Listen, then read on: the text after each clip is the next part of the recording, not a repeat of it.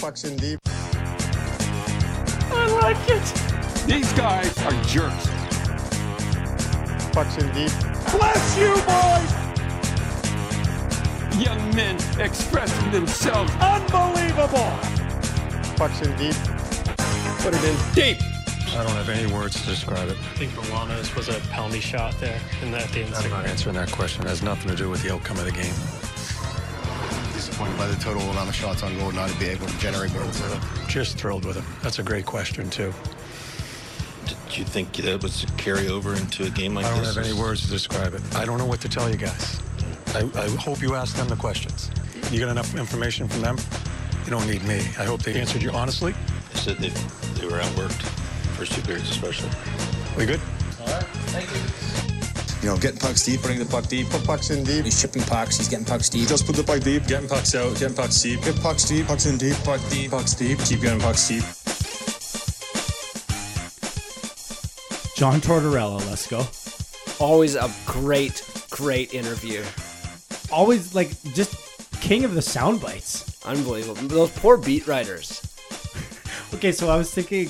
That's a great question. Just the most condescending tone to his voice we said. That's a real great question. Great question, bud. Great question. I'm going to start doing that to you. That's a great question, Josh. How excited or nervous are you to be that following guy who asks him a question? Well, right you could after? hear it in his voice. I know. He was like, oh, well, Mr. Tortorella. You can tell when he's not having it. And obviously they're, one win in their last six. One win in their last six. So that's the sound of not just any coach who's going through a streak like that, but John Tortorella. It's very different.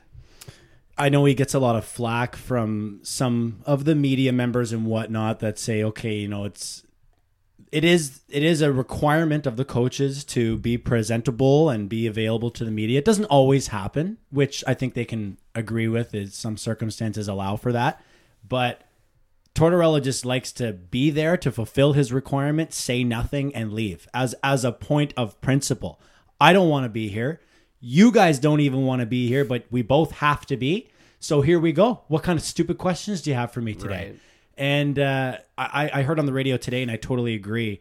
I feel like by doing what he does, it actually creates a story that we lead off with on the Pucks in Deep podcast, episode 49. Josh Coleman, Adam Lesko. So yeah, it becomes a story just because of the fact that he says nothing. Here we are. He's really good at that too, because a lot of people believe that some of the stuff that Torts manufactures is designed to distract from a bad game or a bad game for the goaltender or something like that, so that you're giving the media something to chew on. So the lead of the headline is not Columbus loses 5 straight. Right. It's Tortorella tells media to go fuck themselves or something like that. Okay. I see what you're saying. I think that's a good point, but I do, while I appreciate your point, I think we can go ahead and assume that he is fucking pissed. Oh, absolutely. Like, I know what you mean. He's like, I'm pretty pissed off about this, and I'm going to just do my Tortorella thing and take the heat off my guys. Yeah. But even though sometimes it's really not often where he's actually bitching out his own guys, eh? Like, it's always towards the fucking media. It's always towards the media. And I like it because he's being real about it, because a lot of coaches will go out there and try and say the right things, kind of similar to what it was like with Babcock before the Leafs turfed him. The good pro bullshit. Yeah, saying the right things. Well, we just got to keep digging, work hard every day. So instead of Tortorella doing that, he's like, I don't know what the hell's going on here. Like, I am as confused as you are by this. And sometimes you hear that defeated, the defeatedness, I guess, in a coach's voice. And sometimes it makes it very obvious that perhaps the end is near for such a coach. Now, I'm not saying that about Tortorella, but you just get my point about where I've seen this in the past. Anyway. Yeah, well... But I mean, he's known for this kind of thing, too. You can tell when he's obviously in no mood to do it, and I love the way he deals with it, because he meets his obligations while giving us a bit of entertainment. Yeah, and I mean, I think it's fair to start the conversation about him not being employed by the Columbus Blue Jackets any longer. I saw all kinds of comments on Twitter that were of that get him out of here, sick of his shtick.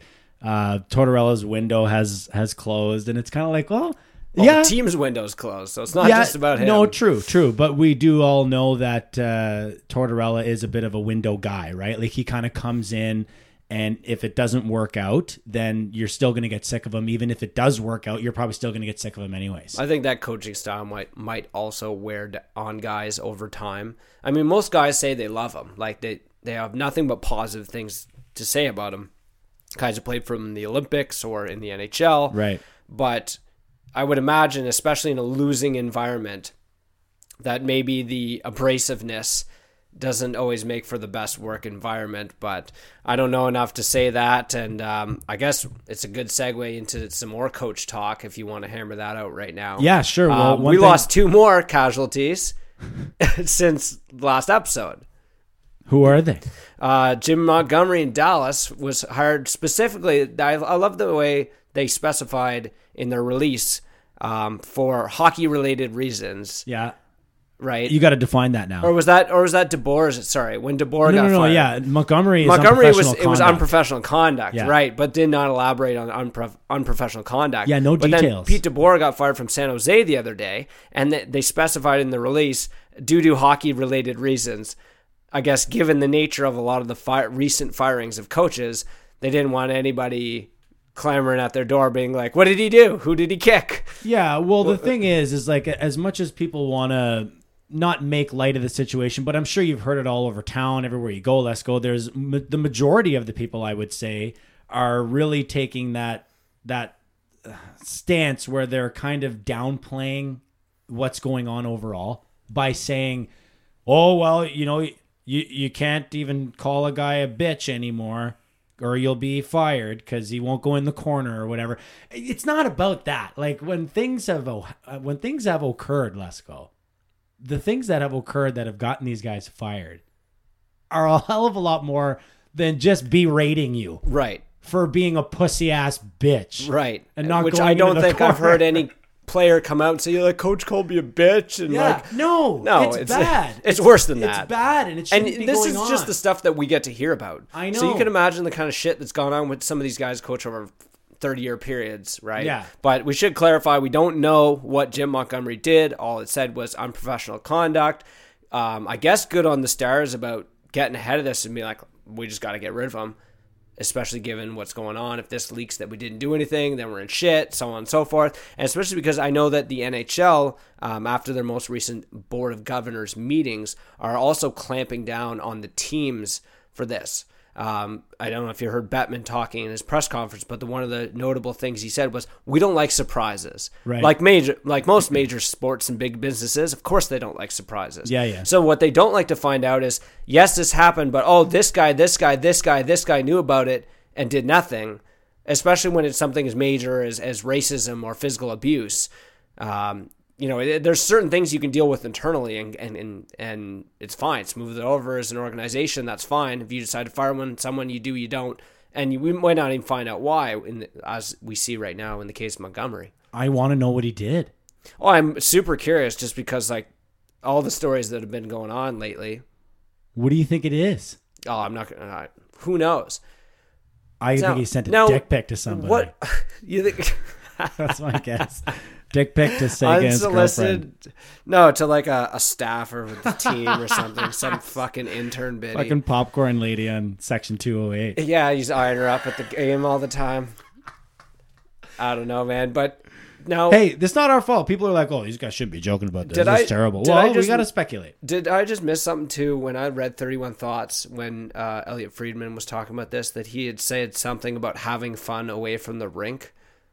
Oh. Did you catch that? No, I didn't read that. It was very cryptic. Elliot does that sometimes where he writes stuff in there that's like not directly saying this, but might have heard some things about this, but just kind of tucks it in. He'd said something about having fun away from the rink, and it was so weird the way he wrote it, and I'd like, I probably should look it up and review it now. If you're listening, maybe take a look at it once again where he talks about it. But he downplayed it though. He's like, I'd heard, he said something about that what happens away from the rink, off the ice with this guy, whether he likes to party or whatever he was alluding to. Sure. But he also said, but I heard it wasn't that, or not related to that. Yeah. But he still fit that in there. Yeah, so he's kind of like churning the rumor mill just right. like a little bit. A Like little this bit. guy likes to have fun, right? Yeah. So It'll come out. Which one of us doesn't, right? We'll find out what it was. Now, I guess there was some more news, obviously, on the coaching front with Pete DeBoer getting fired by the Sharks. Talk about a guy who, was undeniably successful with that franchise. Been a pretty successful coach for a long time, so he's definitely someone I see getting picked up. Maybe even before the end of the year at the way the coaches are going. Yeah, well, I mean, there's going to be a few opportunities for some former coaches. Obviously, just, cycling back to what we just spoke about, teams now have to declare the reasoning for the coach being fired, and people are laughing about that now. But the reason is because they have to. Like years and years ago, when a coach was fired, it was because the team sucked. That was it. There was never any other underlying reason why we fired him. Maybe there was. Maybe they were like, oh, well, he kind of did this and we don't like that. But we never knew about that. And we would never say anything about it. No, we would have no idea. That would be a stay in the room type shit. Yeah. And they'd be like, yeah, we fired him. And I mean, often I think in these situations where the coach did do something bad or he's, at the players' throats and they're hating each other, often it's reflected in poor play on the ice. So I think it's always easy to be like, yeah, it's performance. Yeah, it's why the coaches become the fall guys anyway, because when it is just related to hockey and results, and when you're not seeing them, you end up firing the coach. Statistics would show you that the results do come, even if a short burst right away, not an immediate win, but you do respectable. You usually fire the coach because you've lost an extended amount of games or 9 of your last fucking 10, and you're sick of it. And then you don't go 9 of your last 10 the next group. You probably win at least 5 out of 10 of those, and they call that improvement because it is. I know it's only been 1 game, but we're not seeing any. We didn't see much improvement from the Sharks following their firing of Pete DeBoer. Bob Bubner takes over as head coach, and they get dusted up by the Rangers. Jones gives up another 5 spot. What did I put in the prep, Lesko? They've given up a ridiculous amount of goals. Yeah, it seems that 29 goals in their last 6 losses, all consecutive, and they only scored 10. That's crazy. And for a team that's usually well known for offense and kind of stingy defense, they might have underestimated some of the guys they've given up. Most notably, we'll say Pavelski in the offseason. But it seems that maybe time's caught up with Brent Burns a little bit. Brent Burns. You mean 0 points in the last 2 weeks? Brent Burns? And was he dash 20 or something right now? 17 shots on goal. No, 17 shots on goal. He usually would have fucking 37 shots on goal in 2 goddamn When that weeks. guy's not playing 30 minutes a game and playing like the absolute beast that he typically has been, I mean, that's a huge change to your team. And if you're not getting as much out of your defense as you expected, that means more rubbers going at Martin Jones. We all know that he's a well below average NHL goaltender and probably the worst starter in the NHL. Brendan Dillon has 1 goal and 3 apples in the same time span as what I just said, 2 weeks. Brendan Dillon. Brendan who? Has 1 goal and 3 apples, and he averages 4 minutes less a game than Brent Burns. And Burns has 0 points. How does Burns not even have a secondary assist? Oh, I know why. Because the Sharks have only scored 10 goals in their last 6 games. Yeah, we're talking about a team that was always consistently an offensive juggernaut, has not really produced much offense at all this season, and obviously struggling in their own end and keeping pucks out of their net. Now, in saying that, if I'm running the Sharks, I know Doug Wilson's been there forever, and he's considered probably one of the elite GMs in the NHL.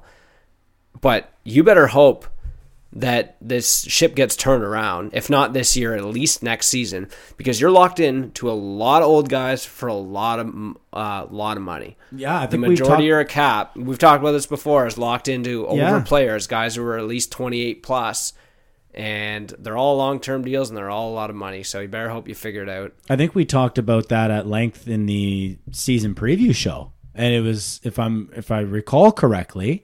You can turn back the clock and have a listen and see if I'm lying right now or not. But I think it was along the lines of it's kind of like now or never for the Sharks because they were so committed. And I think they were one of those teams, Lesko, where as I was digging up all my stats for the season preview show, one of them was looking at how far into the future were they committed for how many dollars. Right. And it was, there are a few teams in this league that are really committed to some guys that are going to be on the wrong side of like, of 30. No, but way over 30. Yeah, like way over. 36. Well, Brent Burns thing. himself, was he 33, 34? That's what I mean. They're you know already. what I mean?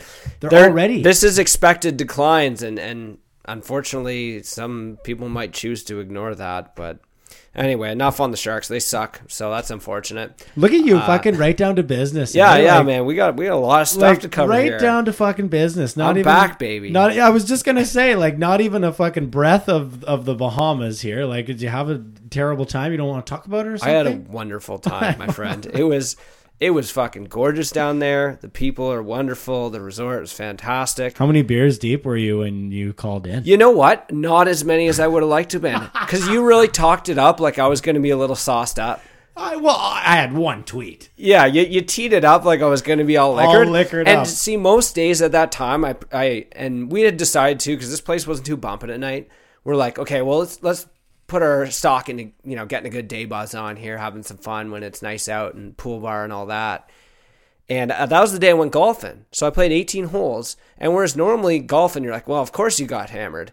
Well, I didn't, because it's my first time golfing in 3 years. Okay. And I'm golfing with this American chum that I made down there. So I'm like, I want to be half decent, even though I am terrible. Right. And the other part was, terrible. there's no fucking service on that course. Like, there's no cart girl, there's no bar.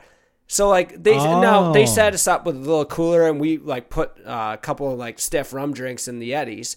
Yeah, but they should have had a half naked girl driving the cart around. Right. So that's why I was like, "Where's the fucking cart girl?" And like we had a couple beers in the cooler because there's a little cooler like mounted onto the cart. Okay. But anyways, There's 2 the points. funny thing about my golf game is like pretty bad off the start. Duffing a lot of drives off the tees and shit like that. And then once I got going, I was like, we both kind of settled in playing decent. And I'm like, it's probably because the rum kicked in, with that early morning rum drink. Liquid courage. And then we had I think we only had a beer each though after that. And then as the game wore on, we got worse. And we're like, fucking rum ran out. And there's nowhere to get booze on the course. Rum's gone. we seriously considered like diverting, because the course like runs around the resort. So it would have been easy to literally drive this golf cart up to the resort and go get a round of drinks and then go back on the course. Oh man, that would be unreal. Should have done that. Yeah, so yeah, no kidding. but by the time I called you, I had maybe a couple drinks poolside when I got back from the course, and then that's all the time I had really. You were pretty pumped when Julio came up with your jewel. His name was Anfroy, and he was my butler. Oh, okay. Whatever. Same One of thing. my 2 butlers. Unbelievable. I know. I thought it was your actual bud, like that you were there with or that you knew down there or met, down there. And because you were like, yeah, what a fucking beauty. I found my jewel. And I remember just being like, oh, good Lord, here we go. Live look at Lesko's fucking Bahama vacation. Yeah. It was unreal though. Like my sister got engaged down there, so that was pretty fucking cool. Oh, right on. Yeah. So congratulations, Laura and William. That's a big day for them. Congrats, so guys. Got a bunch of nice pictures down there and a lot of beach time.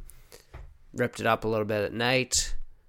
As usual. But like, fuck, you come into the pub at 12 at night there, and that place is a ghost town. Like it's a Sandals, man. It's like a retirement community. Yeah, out okay. there. So like, there was enough young people around to kind of hang out with and get to know and stuff, but the majority of the crowd there is like retired 60 plus. It was fun though. It was fun to bring you in. I like that I was able to see, what you were dealing with the last time when I was out and you called me in from Mexico. Yep.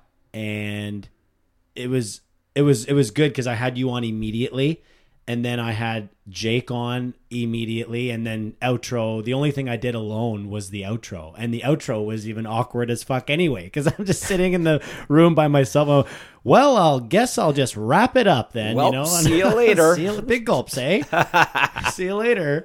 But no, I thought it was good. I listened back to the interview I had with Jake there. Obviously, I'm assuming you had a chance to consume that as well. It was No. What? No.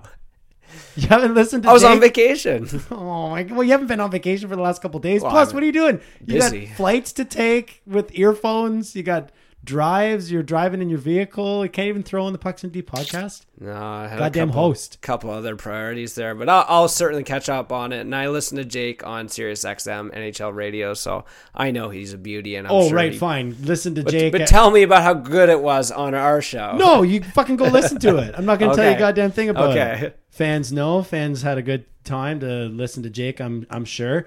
What pumped me up the most about it, as I'm sure you'll agree at the end, he's making dinner during it. Eh? Like you can kind of hear in the background, kind of making din a little bit. And then I'm saying goodbye, and he's just like, yeah, man, can't wait to come back on. So beauty. We got Jake locked in. That's a couple esteemed members of the media, Sirius XM radio hosts, Tyler Mataraz and Jake Hahn, two beauts that like to be returning friends of the program. Oh, and speaking of returning friends of the program, trying to tee it up here with Mark. Yes. Thinking about next week. Mr. World Juniors. Mr. World Juniors. Very good. So we're going to do Mark with World Juniors hopefully next week. And, you know, you and I talked about it just before we came on tonight. We were saying, well, do we want to do it like try and get him right during the World Juniors? Might be tough scheduling wise, or do we want to bring him in for a preview? I like the idea of a preview because of what you said. Get people on board with who is who. Like, Yeah. who should you be paying attention to? Because that's the biggest problem I have with watching it is, you know, I follow it a little bit, but most of the time I don't know. I might have heard of one or two of the players coming in, the big names, the guys who were highly touted to go maybe top 5 in the draft. So the first couple games you always watch the tournament, you're like kind of getting a feel for the team. Okay, who's the guys here? Who's clutch? Who's stepping up? Who's making a name for themselves? Because there's always guys that aren't on anyone's radar really that make the names for themselves. Yeah. But the crazy thing is Team Canada plays Boxing Day, 1 p.m. Eastern against the U.S.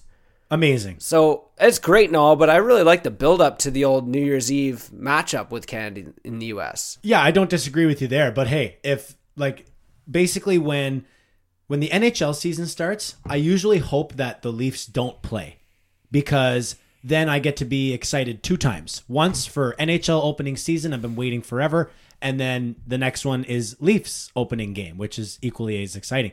But with the World Juniors now, if you put both of those together, I'm fucking right, Jack. Because yes, it's the beginning of the World Juniors. I'm really, really, really excited.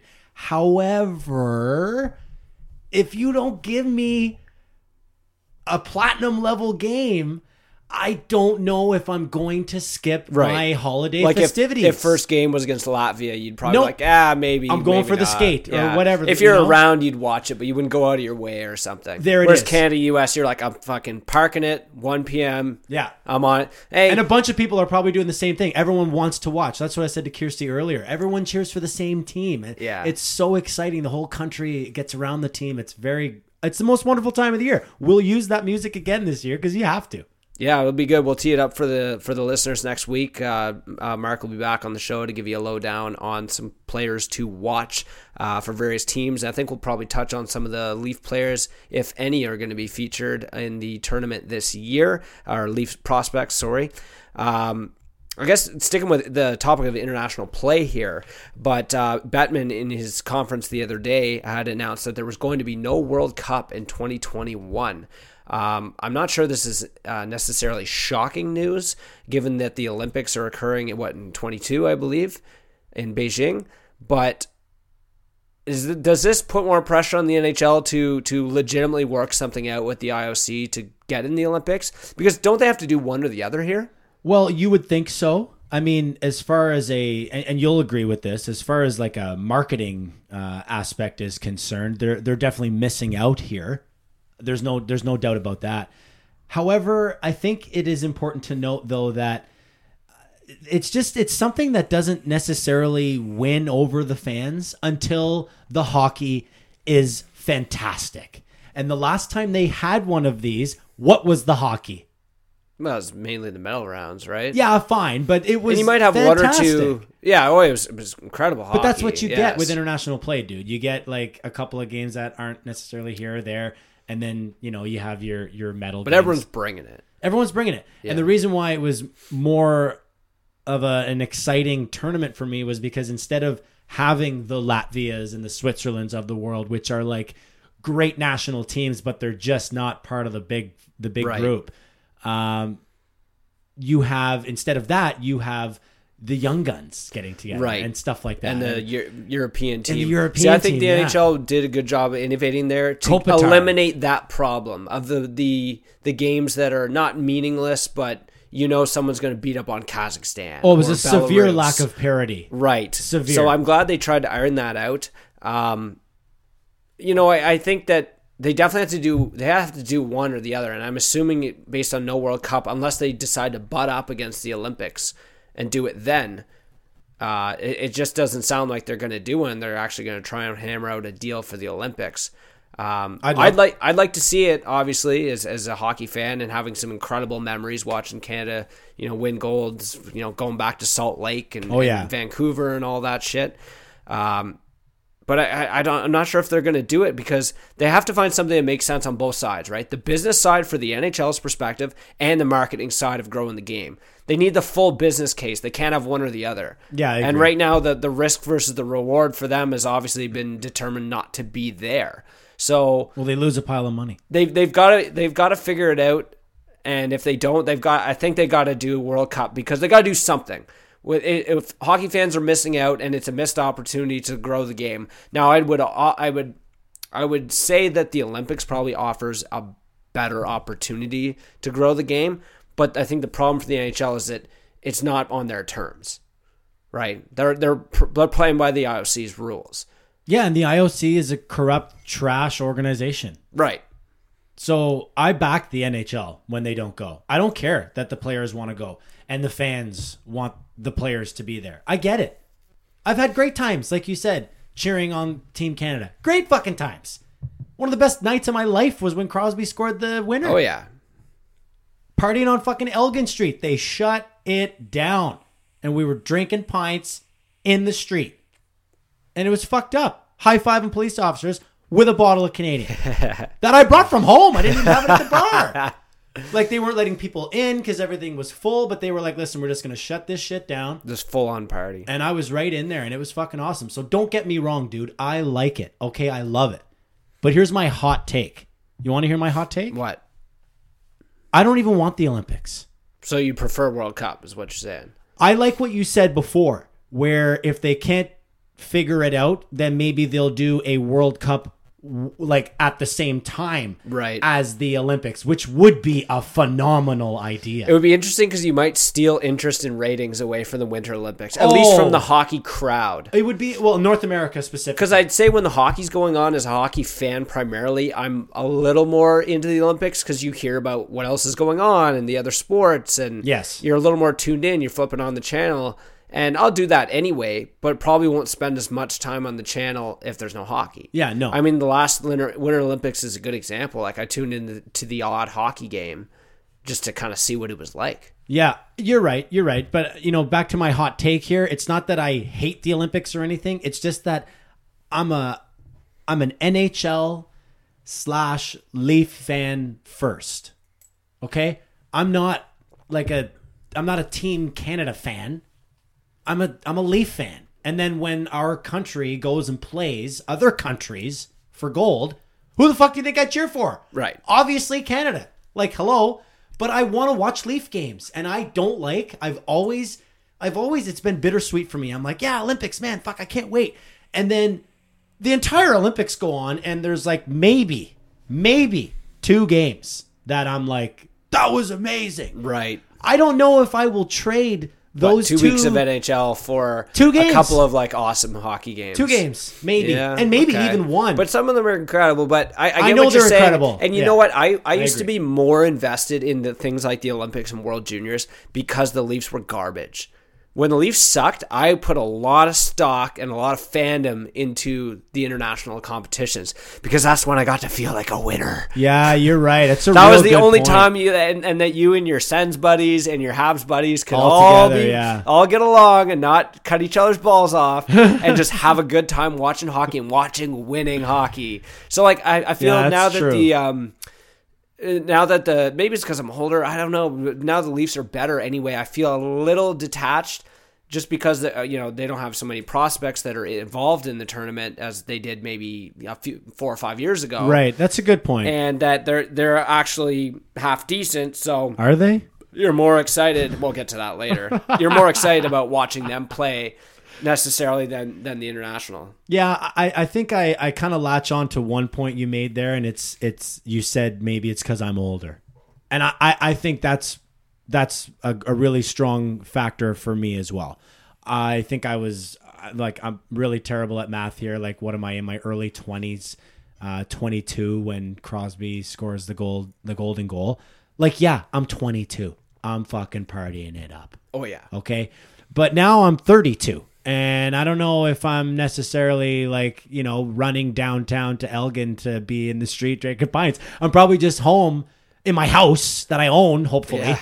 And, a good night's sleep after. Yeah. And then some people are over, or I'm at someone's house and then I fucking cab home later. I'm not necessarily running. Not as buck wild. But hey, let's go. If the fucking Leafs, oh, that's a different story. When they're gold medal, I will revert to 18-year-old me in terms of partying. Oh my god, 18-year-old me with a experienced driver's license. I can drive myself down there, park the vehicle, and fucking figure it out afterwards. There you go. Not some kid, because I'd probably get into a goddamn accident on my way down. Car probably gets towed because he's just been in Toronto for like a month. For those of you that know me, they'd be like, Coleman would never make it to Toronto. He'd get into a fucking accident on the way down. The way you drive. Those are old days. Those are the olden days. I'm a new man. By the way, speaking of which, you haven't even said anything about my goddamn facial hair. How have you not even said a word? Yeah, it's funny how I let it go this You've long. let it go this entire It's time. caught my eye a few times. I'm like, I've seen you looking Christ. at it. I mean, how can you not? It's coming in. I need to get just for men. It's like a bad Johnny Depp attempt. I think it looks like the type of goatee someone grows in high school. Well, it's the first goatee I've grown in the history of my life. I'm actually surprised you put on that much on the upper lip. Like, it's a half. Me too. Half decent on the lip sweater. The chin's bad though. Yeah, it's. You know what it is? It on looks the like chin? early pubic hair. I was just gonna say what. Thank you. Sparse. Thank you for that, by the way. But it's long, but it's not everywhere. Yeah, it's not full. Whereas on the upper lip, you're a little more full up there. It's full, and I've been saying to Kirsty, I'm like, this thing is filling out. What does she think about it? So the deal was I said, I kind of want to just see what's going to happen. I've never in my life. Just let it I've go? never done Wow. it. Yeah. Longer You've always than, been babyface. Longer than a week, dude, maybe. Yeah. And it starts getting like a little, I can see it. Once I can see it, I get rid of it. I can probably see it after 3 to 4 days, and then I live with it for 2 more days, and then I lazily shave it off. So I was like, it's been over a week. Look at this, babe. I was like, oh, my fucking, She's like, why don't you let it go? I was like, why don't I let it go? She actually said that. That's a great idea. Or did she not expect you just to jump on the board with it? No, I don't think so. Like, she was like, so no guff yet? No, from her? Yeah. No, she believes that if I trim it, it'll be actually nicer. Oh yeah. You got to keep it off your upper lip. That's when I've grown out the occasional beard, like instead of my normal, just like kind of short beard. I see. But it starts curling over your upper lip. That shit gets irritating real I see. quick. Okay, so that's what I'm feeling. Yeah, you got to come across just above it and just keep it off there because they'll drive you nuts. There's some people I know who grow big ass beards and they let it fly fully, like no trim, nothing, and they got the big curl on going in their mouth. The only thing I've done is the sides. Right. Like I've shaved the sides not religiously, but I've shaved them like 2 or 3 times since I've been doing this, which I think this is what kind of time? Yeah, because you didn't have it when I was here last. And no, I've been here in, what, 3 weeks? I was just gonna say it's probably just approaching 3 weeks is what I was gonna say. Around 3 weeks. Wow. So, I mean, everybody seems to want to fucking goof on me. Like you're well, obviously, like fucking especially when a guy who doesn't have any facial hair, just has it. Like, because usually those are the guys who can't grow it anyway, so it's really interesting to see how it comes in. It is. That's why we're doing it. So I don't know how long it'll last. Yeah, but you're gonna have to tweet out a picture of just this area, like from your nose downward, because it'll look real funny. You look All like right. you just start looking like fucking Farva. Get back to the show here. That's twice now. I'm upset with you. Once for not bringing up my fucking facial hair. It's upsetting me. It's very noticeable, and you should be telling everybody that it looks great. And the other one is not listening to Jake's fucking interview. Come on. Well, okay. I gave 2 strikes. One more, and you're fucking out of here. I gave it to you about the mustache. I'll listen to the episode. Well, with that one guy on Mike on Twitter, he's fucking telling me that we're gonna have a falling out. We're gonna break up. Yeah, we're gonna break up. We're gonna break up. It starts now, Mike. He's fucking open spot on the fucking podcast. You got to drive to Pembroke every week. Yeah. We having a tryouts there whenever that happens. None of this remote bullshit. Yeah. Remote bullshit works when there's you and me and the third person remotely. It's so much weirder with just you and the other person. You and the other person right? is kind of strange because you're waiting for the other guy or gal to come in and be like, oh yeah, that was a great point. Ha ha ha. And there's a nice triangulation thing going on. But when Right. it's mono, I feel like it can be a little like... A little more pressure on you too. You go, yeah, I agree. Okay. Dead air. So what about these 4 seconds? Oh man. All right, where are we going next here? I don't know, Other pick one. We headlines got you all want kinds to of shit. couple other headlines you want to hit here? Okay. I thought it was interesting that Tim Thomas was in the spotlight. It That's always where I was is gonna go, just because he's been He invisible. disappeared. He's been invisible since he won a cup and then kind of flamed out of the NHL. It's just as mysteriously as he appeared, and then he was gone. Nice. I'll look for your audiobook in the future with that nice voice there. Yeah, I think that's from Night Before Christmas or something. Oh, I see. Okay. Yeah. So basically, he's inducted into the U.S. Hockey Hall of Fame, and you're right. He had been gone. Seemed to have fallen off the face of the earth. 45 years old. Here's the thing. He retired in 2014, right? 8 seasons in the league with Boston, Florida, and Dallas. So he had not attended a game or watched a game on television since he retired in 2014. The first game he watched was Thursday night's game. Oh wow. Or sorry, Wednesday night's game, Washington, Boston, where they inducted them, had the ceremony, and they dropped the ceremonial face-off. That was the first game he'd seen since 2014 when he retired. See, Isn't that crazy? It's not that surprising because he's such an odd dude. I know we all figured he was just watching fucking conspiracy videos in his fucking bunker since he retired. Maybe he came out of the bunker once Trump got elected or something, but he's an interesting cat, that's for sure. But what's too bad is the reason why. Leslie. Yeah, so he started talking about his struggles with concussions. There was a good piece in The Athletic about him, I know, kind of profiling what he's been up to, where he's been. And it's a really interesting read. That's all I'll say about that. Easy, Forrest. And that's all I've got to say about that. I thought you were going to be ripping along for a little bit. Well, I don't know. I've kind of gone off on Timmy Thomas before, and I just... especially because the part of the story is just about struggles with concussions. I don't want to lay into the guy any further than I already have. No, true. Well, I mean, I'm going to let the listeners know what's going on basically with the guy. I mean, he had bad concussions. So he sustained a concussion December of 2013. He was traded to Dallas after that. And basically the thing that stuck out the most to me, Lesko, in the article was that he was quoted as saying that he had a difficult time coping with life off the ice. And he had difficulty in the morning even remembering what was the standard way to go about your fucking day. So he'd wake up and he'd be like, all right, what's going on today? And then start to piece it together. And he had to make a list of things to do, probably brush teeth, take shower. And right down to the basics. Yeah. See, I make lists all the time because I got a bad attention span and shit. Yeah, but you know how to live. Yeah. This guy... This guy played hockey for 20-some years, Yeah. probably in and out of professional leagues. If you look at his DB, he's the ultimate suitcase prior to him making the NHL. Yeah. Oh, 100%. The most unlikely kind of story. I used to say that a couple of years ago when I was really getting into goalie and got my own equipment and stuff. And people were like, what are you doing playing goalie now at 29 or whatever? And I was like, hey, fucking Timmy Thomas made the show at 30. And won a cup. Yeah, exactly. And a Vezina. So, I mean, he had a great career. It was obviously short, but it wasn't really short because, like you said, he played for, a couple decades throughout many various leagues, finally culminating in getting to the Stanley Cup Finals and winning the ultimate trophy. So, great career for Tim Thomas. And just another unfortunate story that you hear come out about a guy that suffered with concussions and had it affect him throughout the remainder of his life. You know, I mean, the game is a physical sport. It's going to happen. You do have to understand that. There's not like you have, I mean, I'm sure there are waivers. It's part of the contract, but it's not like something that you're hoping that you don't get hurt and you do.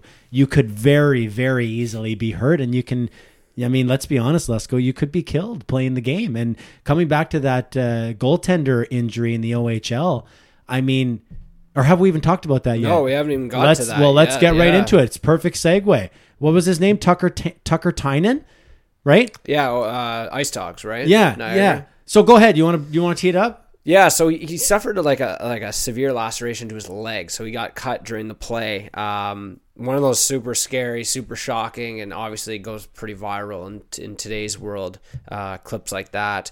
But apparently went to the hospital. He had successful surgery and stable condition. Lost an incredible amount of blood. Oh, it was really, it was difficult to watch. Yeah, it's terrifying too, because you think about how thin the socks and everything are nowadays and how sharp the skates are. Oh, like these guys, you have to understand, are sharpening their skates before every fucking game, and sometimes in between periods. Shifts even. Man, they'll run off, they'll take off a skate, blow an edge, they'll take off their skate and go get it sharpened up. And this is, another just risk that you don't often consider that takes place in the game, because you are skating around on fucking razor blades. Yeah, absolutely. It's reality. And I always think back when I see shit like this to that fucking old clip of the goalie getting clipped in the crease.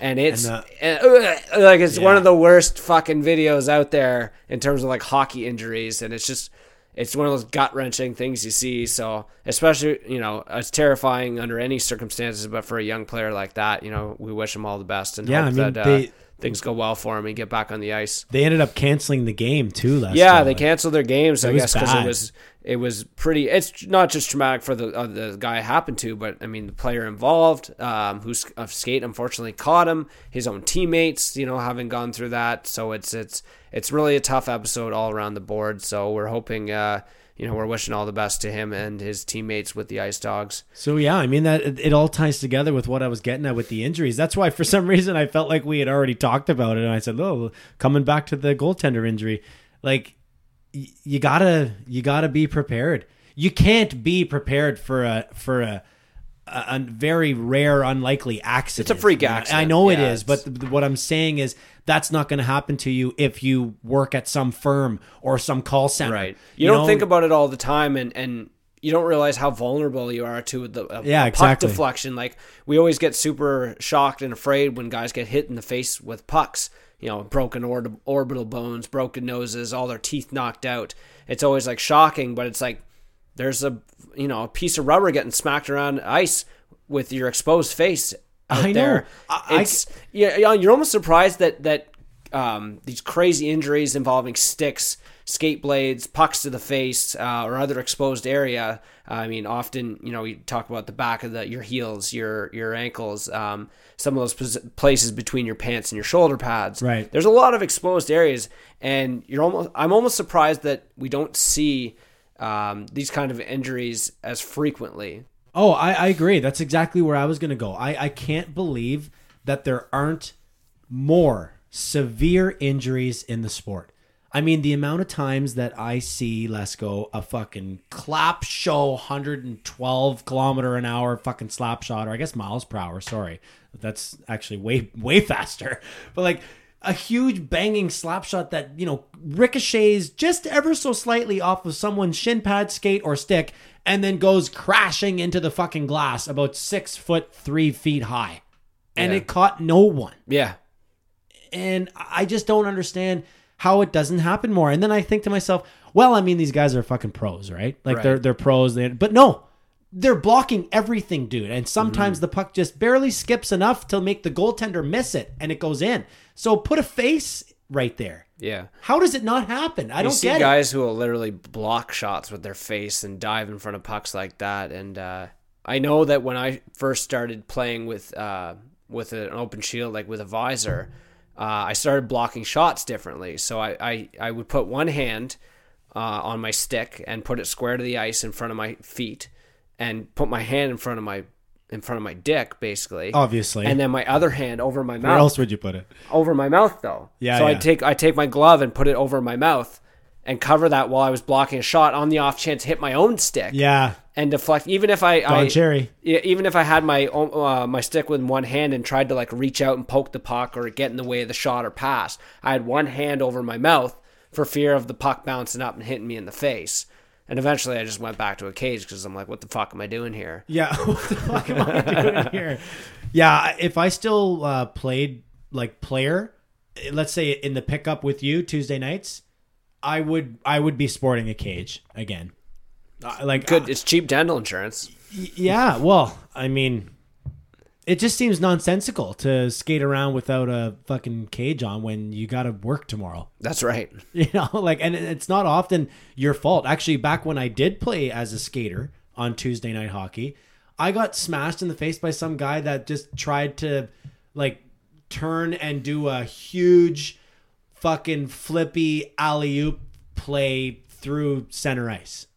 Just trying to be a hero. Right in the face. I was thinking when you're playing with guys too that you don't really know, or the level of hockey might be mixed, you get some hack shows where the sticks fly around a little more. There's a little more reckless plays. Because I find when you're playing with like good players, or it goes back to like you're saying in the NHL, they're not ripping pucks at each other's heads. They're not reckless with the sticks, as you might see in a lower skilled environment. And pick up, exactly. This is a good example, right? Right on. Not even comparable, but. Here we go. Hey, how's your pod rye?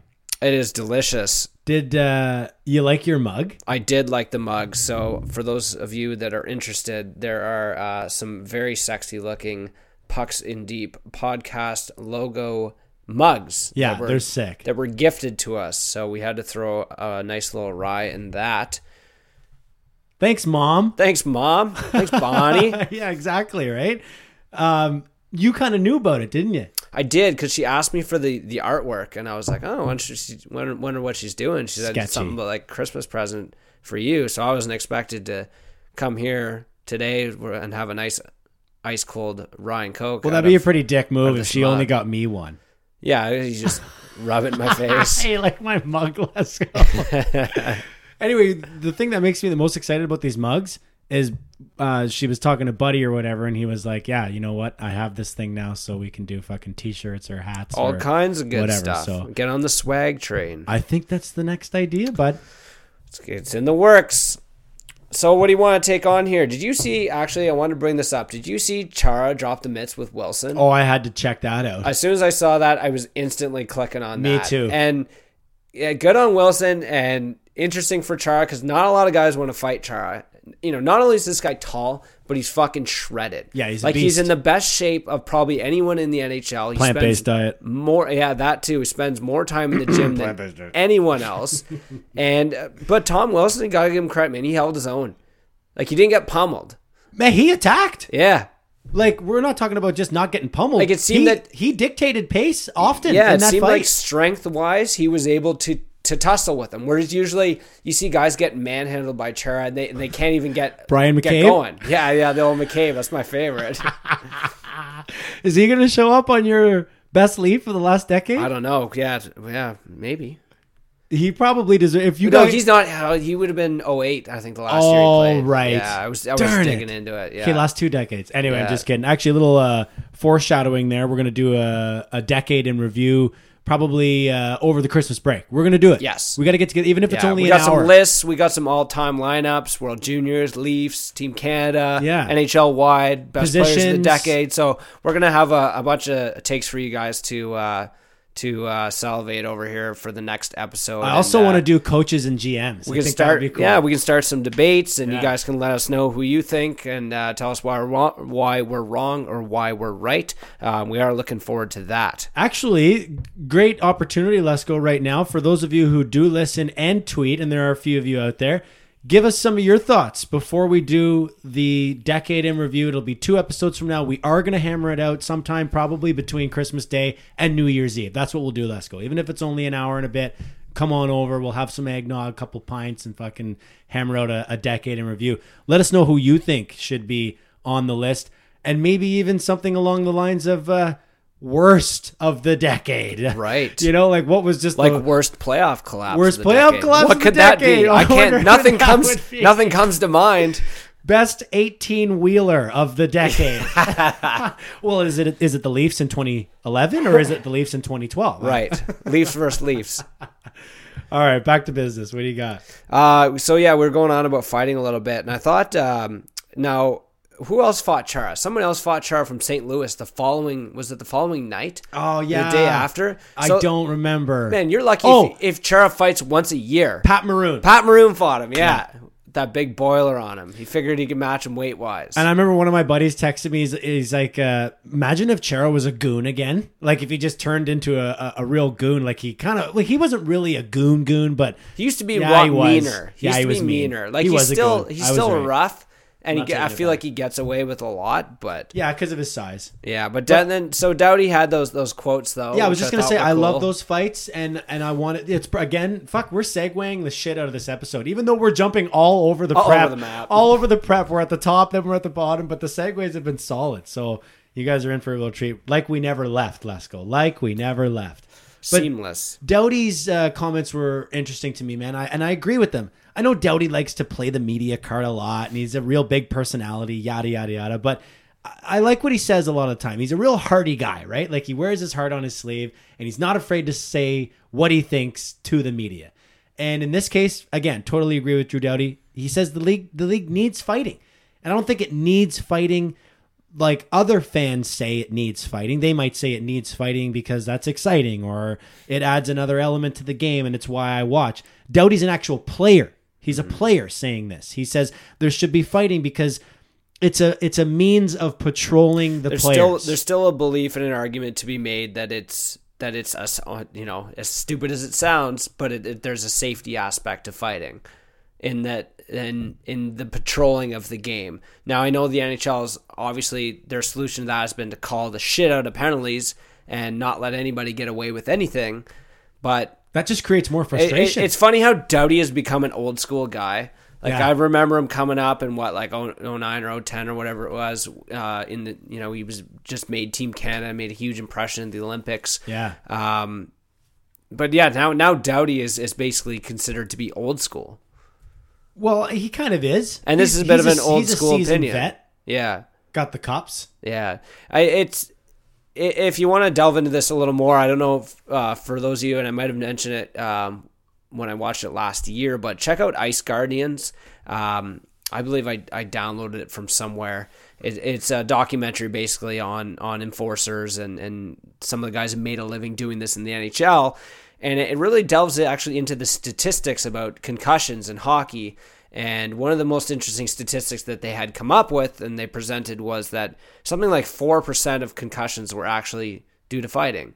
And they had lots of career fighters on there. It's like, I never got a concussion from fighting. No, and you know wouldn't, what I mean? because Like, often it's not. and it's very not to say you often. won't Yeah. or anything. I'm just saying that they made the point was, you see a lot of concussions now because these guys can go run someone open ice and nobody's going to kick their ass for it. Yeah, it's true. So Now, what I was going to say there is it's not very often where those fights would happen where a guy would absolutely have his clock cleaned, and be out and probably concussed. but those are the ones now that make front page everywhere, and it's like the barbarity of hockey and all this shit, and it's 2019 and can't be fighting and stuff like that. And I get that, and don't worry, it's on the way out, regardless of whether you think it has a place in the game or not. So I don't think I feel like even if you go so far as to suspend players or fine them, let's say, for fighting, like we're talking about the most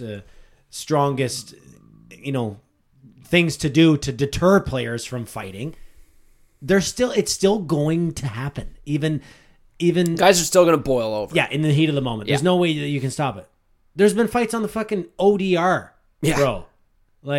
Since the beginning of time. Since the beginning of time. the beginning of the sport. Always will be. Yeah, I think, and we're seeing the effect of basically how stringent it's been treated in the minor leagues. Right down to the OHL.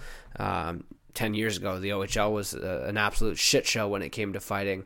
Now you're not seeing so many guys fighting coming up. The AHL is not what it once was, the East Coast League included. So you're going to start seeing a reflection of that in the NHL, and I think that's kind of what we're seeing now. Just, what is it? The other day, the Leafs Dermott got in a fight, if you can even call it that. It was their first fighting major all season. Yeah, it was. And for a team that used to kind of always pride itself on being like rough and tumble and having it, half the roster that could go if push came to shove. Yeah, it's kind of an interesting headline, but we don't even think twice about it now. Well, I mean, I think it was important to note, too, that Doughty was specifically saying that fight, I don't even know who it was. I feel like an idiot for not knowing who fought. Someone fought someone between them and the Ducks. And the reason why I don't remember is because I think it was two, no-namers. Two nobodies. I think so. Anyway, Doughty says that fight was a big difference. It was a big difference maker. It sparked the team, and he said, I believe it's a reason why we won the game.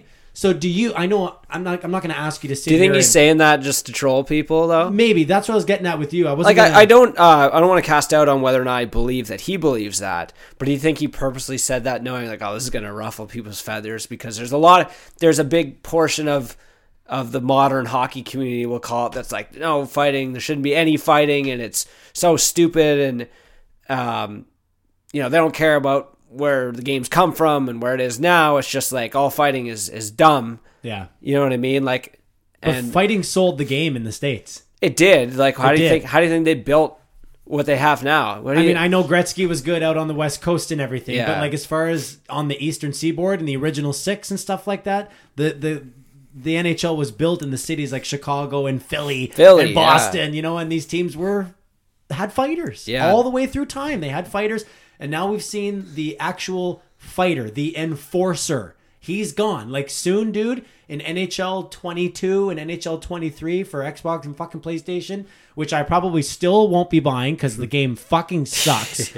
But my point is you won't be able to select an enforcer anymore. Yeah, it won't even exist. It's just going to be gone. It's already gone in the league. There are no more enforcers. Not straight Those up, guys yeah. can play, dude. Yeah, if I'm going to plug another kind of documentary, hour special on YouTube. If you search it up, there's a couple good ones on the Broad Street Bullies and Philadelphia Flyers and how they kind of, it depends who you ask. They revolutionized the game, or they made a mockery of the sport and managed to win a Stanley Cup while doing it. But anyway, very interesting about their effect on hockey and hockey culture, and also Philadelphia itself.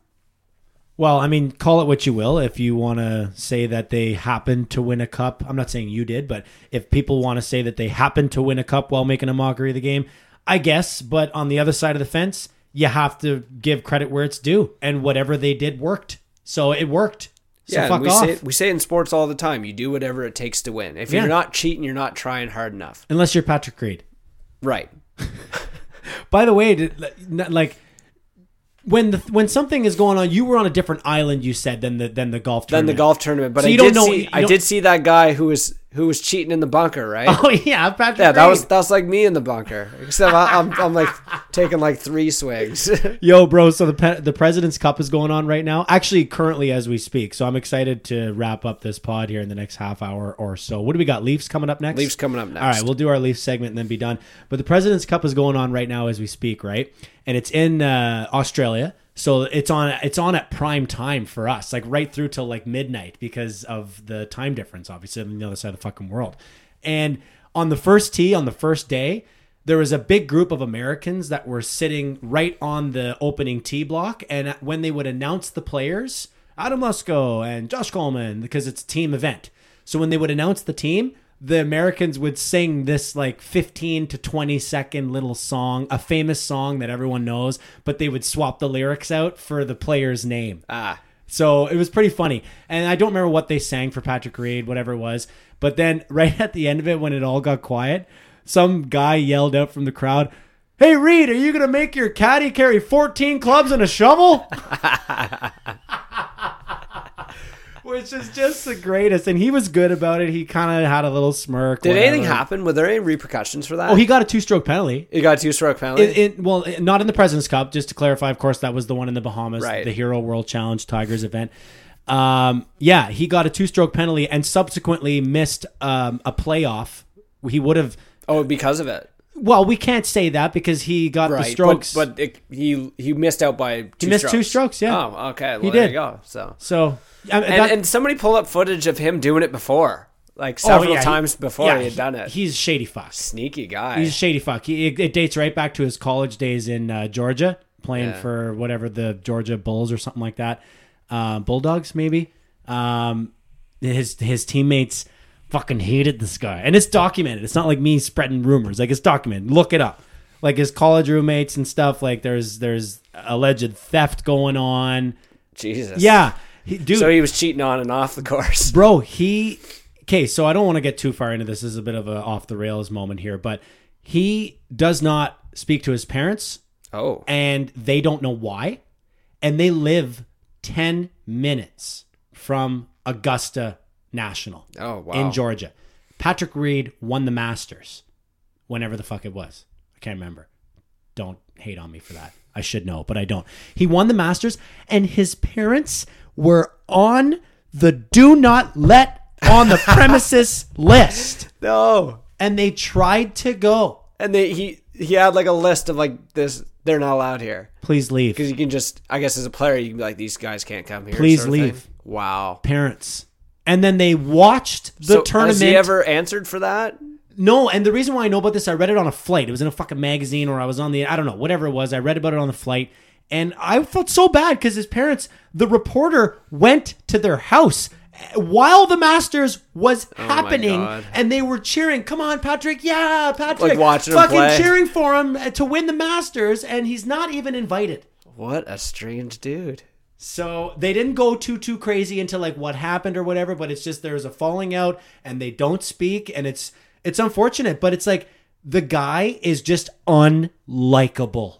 Yeah, sounds like a complete sketchy dude. But then when he plays for the USA, he has not played well in this President's Cup. So our listeners who are golfers are like, oh yeah, Coleman, he's fucking terrible. I know he is right now.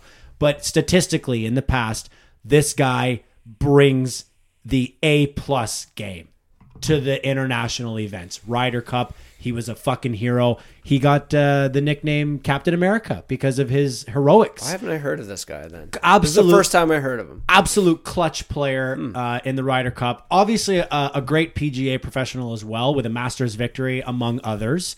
But yeah, he's unlikable. But you know what, Lesko? You know who else was unlikable as fuck? Tiger Woods.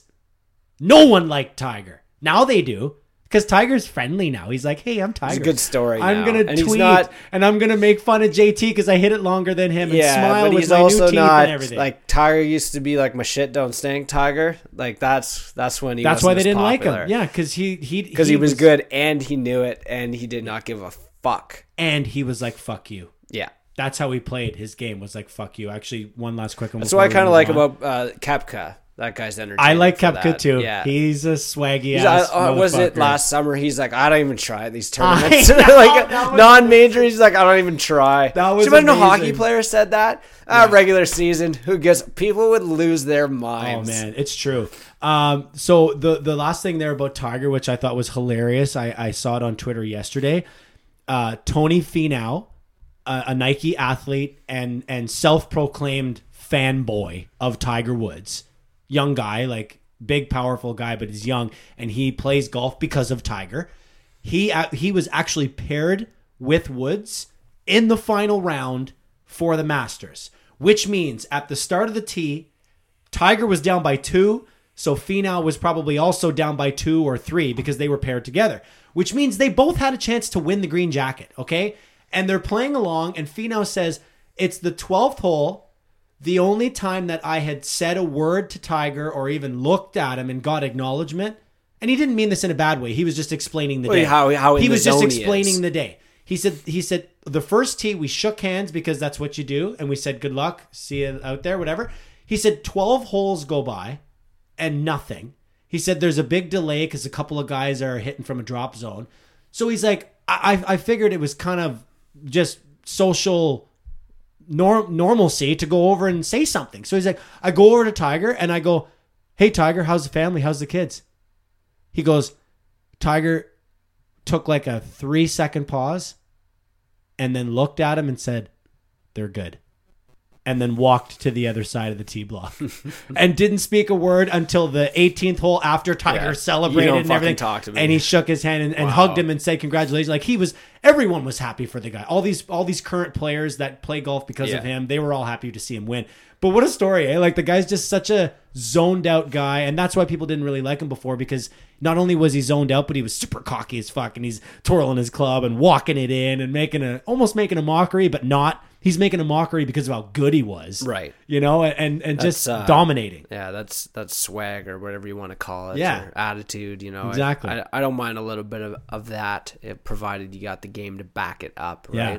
So last night I was pretty disappointed because I was really excited about Leaf game going on late and the President's Cup. Tiger's match with JT went right down to the 18th hole, and Justin Thomas makes like a 20-footer, a beauty to win the match. Like, it was so sick. I had the Leaf game on and then President's Cup on my fucking phone, and then the Leafs just started exploding, dude. Jesus Christ. We're right? on Leafs now. Yeah. What in the fuck, let's go. Why can't we stop bad things from happening? Yeah, like they really gotta like stop the bleeding in these scenarios. I mean, they lost what otherwise was a pretty decent hockey game for them in 3 minutes? Again, 3 minutes. Lost a hockey game in 3 minutes. Like, holy fuck, stop the bleeding. And like, I know, I forget what game it was. Was it the Blues game or something that Keefe called a timeout when there was a third period goal?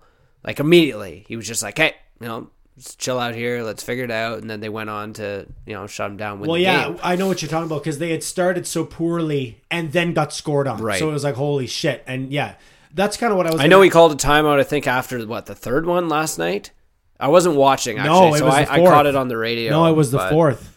Yeah, I was feeling pretty good about that game until I actually just got home after second intermission and go inside to watch the game and see what the score is, and just said, I'm going to bed. But like, is Keefe going to have to start calling timeouts as soon as they give up the first goal? Shouldn't have to, but it might be a good idea. At the summer meetings, Dubas is going to have to request that they add 2 more timeouts. Because like, what the fuck is happening? You can't do that. I mean, we have no ability to stop the floodgate.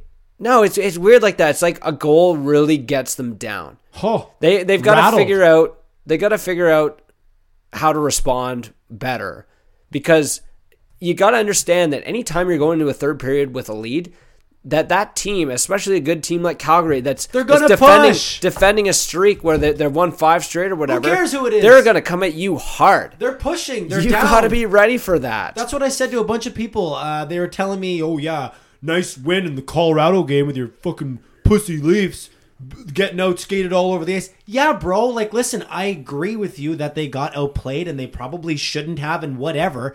But can you not? And they can't, because they're Leaf haters and most of them are not objective in any way or rational.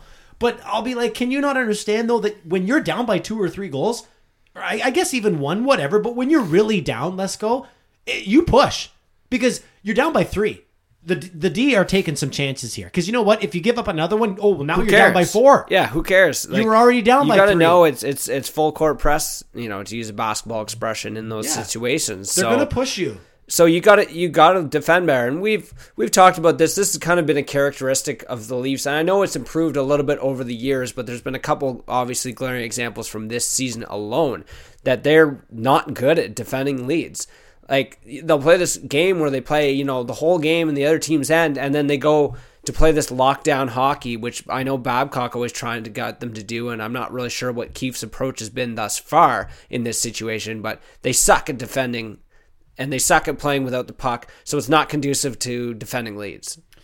I think you're right, but I think it goes even a little further, because there's been a lot of special teams occurrences, okay? And what I mean by that is between both the power play and the penalty kill. In the 10 games since we've had Keefe, they've had 17 power plays and 23 PKs.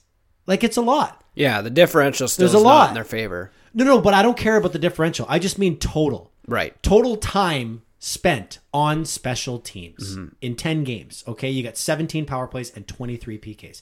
That's a lot. So our struggles are almost exclusively at 5-on-5. I know people will look to the 5-on-3 that we had against Calgary. You can't just look at one fucking power play and be like, oh, power play's terrible. Like, you need something. And I think 10 games is at least decent.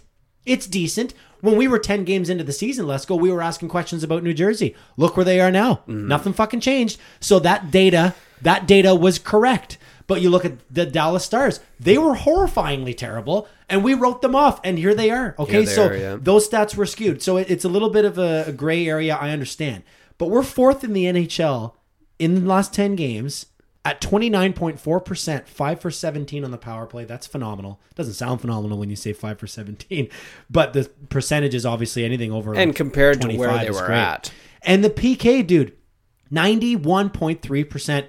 First in the NHL in the last 10 games. And so we are getting it done. difference. We're getting it done special teams. We can't do the job 5-on-5, and it's really frustrating. Yeah, and you know, if you would have asked us pre-Keefe, one of the number one struggles we talked about was the special teams and them losing games specifically on either the lack of production on the power play or the lack of the ability to kill off penalties.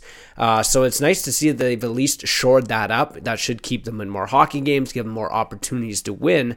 But you can't melt down on 5-on-5 like they have. And you know, I know there's been some experimentation on the back end. Thank God Justin Hall has emerged as an apparent top 4 option.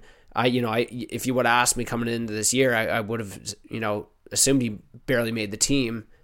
But 71 healthy scratches. Now that Muzzin Hall pairing is very interesting to me because there's two big guys who play pretty well physically, but I think as possibly right now our two best defensive defensemen, might have to split them up. Because the Riley-Barrie pairing, as wonderful it is when they have the puck, without the puck, it's a problem. Yeah, it's gross. And then you got two high-risk players. It seems like one of those guys is getting caught every other shift. Because they do both get caught a lot.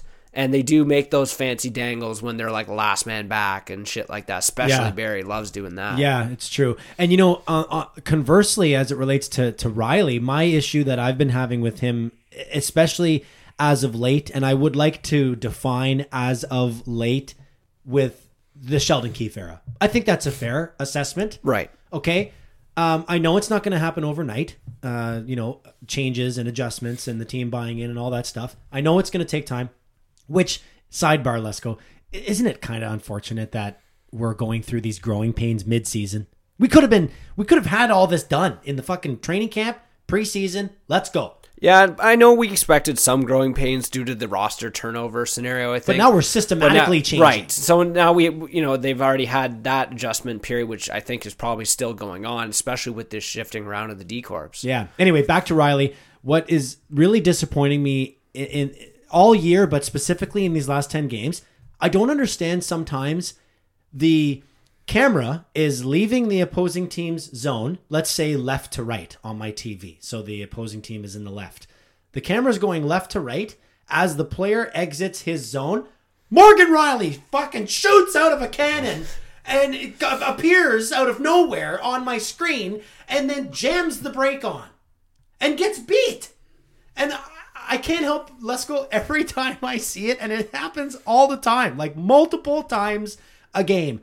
All I can think about is that is what used to happen in NHL EA Sports when you anytime you challenge a player. No, when you select the defenseman who was skating, and then as soon as you select him, he goes dead for a moment and then stops, and then you lose the play. Yeah. So you can't. I remember thinking to myself, like back in my days when I was like a real solid fucking Chell player, I would purposely never take that D-man until he was already make sure he's in fucking position. Committed. Yeah, because as soon as you take him, there's a split millisecond where he becomes dead. And that's what Morgan Riley does. He just he comes flying into the screen and then jams on the brakes and is skating the other way. And I'm like, I don't really understand what his thought process was there. So I think what's going on with Riley right now is a change in how he defends, especially when it comes to zone entries. So Riley's problem for years and years has been he's been very passive. He backs off. He kind of lets them gain the zone, and sometimes as far as backing into the goaltender's area, into the slot area, instead of closing the gap and challenging the players. Somebody who's very good at it on the Leafs is Travis Dermott. Someone who was very good at it previously for the Leafs was his partner, Ron Hainsey. Yes. So Riley's been in a situation where he's been playing with Ceci, now he's playing with Barry. He's not playing with that quote-unquote stay-at-home defenseman, even though his pairings over the years haven't been fantastic. But the one thing you could at least give Hainsey credit for was being that solid stay-at-home guy. So I think what they're trying to teach Riley right now is how to challenge, force the dump, force the turnover in the neutral zone to him. He's just not good at it. Yeah. And hopefully that comes around. But I think that he's a little out of his comfort zone because they're saying, no, don't back up and give the blue line. Go get in this guy's face. But it's a tough skill to read or to take away certain angles so that you almost force the play for the puck carrier, forcing him to cut outside or forcing him to give the cross ice or hitting him or something. Correct. Right? Yeah. Okay. Yeah, I think that's fair, dude. Like he was always an offensive guy, right? Yes. So there, throughout junior, and I'm assuming obviously as a young kid growing up in minor hockey, that's why you make the show is because you're so good. But yeah, now he's gonna have to learn. You're right. I guess it's a little bit of gap control and reading the play. Mm-hmm. That's where I think I get a little disappointed in. He's such a tenured player. He's been on this team and in this league a long time now. And as much as I will give him the benefit of the doubt for learning the new system and the new attacking zone style, because you make a good point, it has to be related to that. Yeah, because it is a known change that they've made under Keefe is trying to prevent zone entries. So I think that might be something they're trying to teach him. But we gotta get him on board with knowing when is okay and when it's not. Right, because it's not you got to know. Based on your positioning, whether you even have an opportunity to make that play. There is no play. If you don't, then you could potentially get hanging out your partner and your goalie to dry. Like, every time I see it happen, I kind of think to myself, like, why the fuck wouldn't he just kind of, if he wants to attack him, then just ride him into the boards at the red line and make him flip it in. They will all flip it in. Right. We know it. We're one of the few teams that don't want to do that now anymore. I'm sure there's lots of them out there, but. Obviously, I watch every fucking Leaf game. I don't watch every goddamn game. I watch a lot of hockey, but not every game. But I really notice it now because it's my team. We just don't flip it in anymore. We go, oh, I'll hang on to this and fucking back it up. And I like that. Oh, I love it so much. Much more complimentary to their skill set. But Riley can attack a guy in neutral ice and force him into the red line. Like the occurrences that I'm talking about, Lesko, are at the opposing blue line, which is why I hate it so much. Mm-hmm. Why are you giving up their blue line? Right. And forcing Mitch Marner or someone else to come back and play your defense. Like, if that's actually what they're going to go with, then I'm okay with it. But you can't be getting beat like a fucking ragdoll. No, and Riley's been getting beat a lot this year, and he did a lot last year too. I still don't think he's 100%. I don't know if he's been still missing practices or not, but he just hasn't seemed like the same player. We're talking about a guy who had 20 goals last year, and I think maybe we might have given him a bit of a pass previous seasons as well. Like I said, he did have Hainsey kind of backing him up and playing that shutdown role, and also when you're putting up the crazy offensive numbers, you're not as focused on the times where he does get beat. Yeah, very true. Can't argue there. No, I guess not. What did you think about that game against St. Louis, though? So I was actually in the airport Saturday night at Pearson. I landed and got to jump in the pub, catch the first period, which they scored 4 goals. So it was sweet. The bulk of the game. Got to see Bennington get pulled, and I think first time in his career. Like 3 goals on 4 or 5 shots, something crazy like that. Yeah, and chased him out of the net for the first time in his career. Yeah, that was something. And from what I heard, the remainder of the game too it was one of the most solid games they had played all season. Yeah, it was. But I won't go so far as to say that we dominated like the entire game. The goals that Binnington allowed to us were the reason for the win. They were a bit soft, and sure. I will put some blame on the Blues defense as well, because there was some 2-on-1s. There was a shorty where they coughed it up, and Engvall set up Hyman, which was a really nice goal. Sweet. Yeah, the team did play phenomenally But well. if Zach Hyman lights you up for 2, I mean, Yeah, that's kind of what I'm you saying. probably should be getting pulled. Yeah, no doubt. Stone hands Hyman coming Yeah. in hot. Yeah, it was a good, solid game, man. It was, like Dangle said just recently, I just watched his recent video there earlier this afternoon. Everyone, he's so right when he says everyone's just jumping off the fucking wagon. He says, like, everyone's, the sky is falling. Oh my God, the season's over, blah, blah, blah. But you don't realize that, they're just a couple games removed from knocking off the Stanley Cup champs. Yeah, and then having Pretty handily. Yeah, and having a pretty decent game, I'd say, in Vancouver to follow that up. That was an exciting game. It was a good game. Now I did not watch the third period, which I heard Freddie stop 3 breakaways. Oh my God, you which didn't is watch like the third? fucking unheard of. Okay, so I didn't watch I watched the first. So, and it was very exciting, and I saw that nice setup from JT to Matthews. Sounds like they really came up big in that game, and obviously Frederick Anderson, who's been, lights out pretty much since October. Freddie left us. If you watched like the third in its entirety and were on board and everything, I don't think you would have said what you said. Right. Pretty good game there. I bet it was, and I feel like an idiot. I was saying it from like a exciting. It was hockey game. Oh, good. Okay, yeah. I wouldn't say pretty good for the Leafs just because I didn't watch the whole thing, but they got. Oh my goodness, dude! Like Freddie, it was like one of those playoff games that you watch where you look at the highlights and it's just save after save. Some goalie stealing one. Yeah, it doesn't matter what you do because it was close until they got an empty netter or something, right? Yes. Yeah. Okay. Oh, absolutely yes.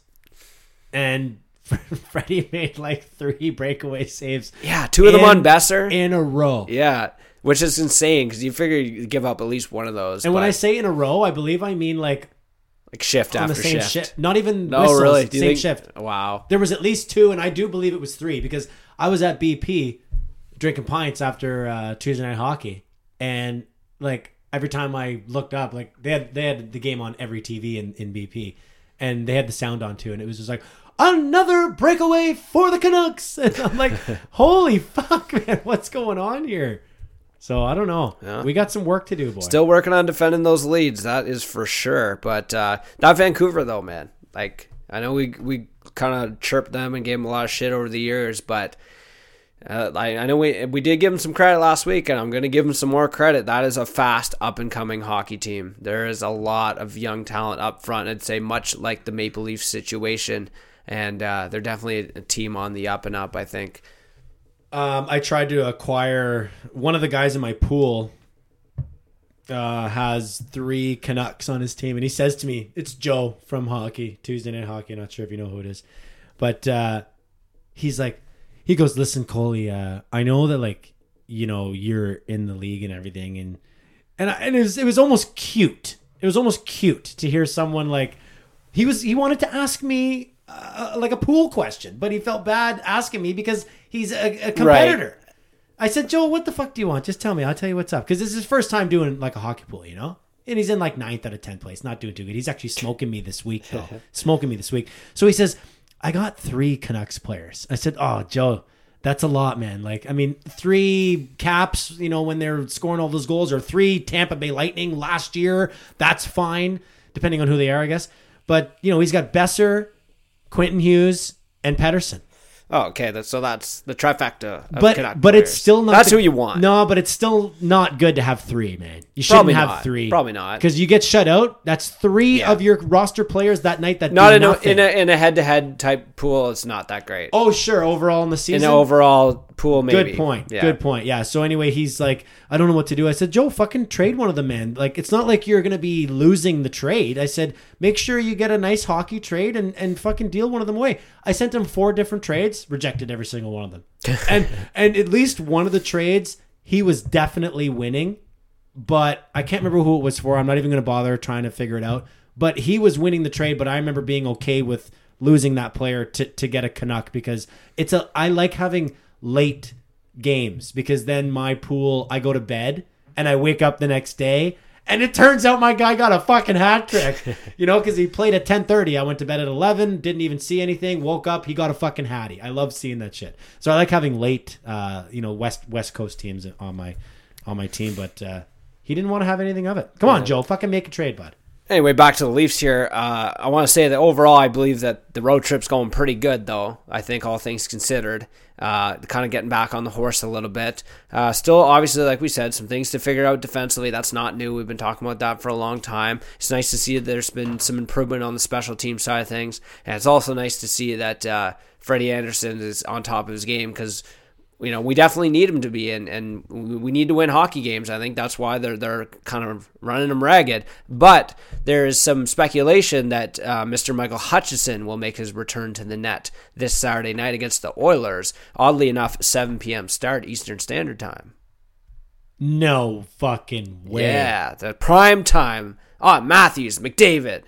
No, dude, I don't care about the time. What? Hutchinson can't play. Hey, Keefe said he was going to play in that back-to-back a few weeks ago if Freddie didn't insist on playing. So, and they said they were gonna offer him another opportunity. No. And so the reason why too, I thought this was even more interesting, was that they indicated that Keefe actually asked the players what they thought about bringing Hutchinson back in. Oh, yeah. Giving him another shot. And they said we knew that. They thought he deserved another shot. Yeah, I think we talked about that. I think that's pretty cool, man. I thought, we did talk about that on here. I loved it. That was a point to how much of a player's coach he is. You're thinking because it's Edmonton that we should be starting Anderson? We need a win. We do need a win, and boy, oh boy, McDavid and Draisaitl firing on a cold backup who hasn't played in a while, whose confidence is razor thin. It ain't fucking happening. There's no fucking way Hutchinson is playing Saturday.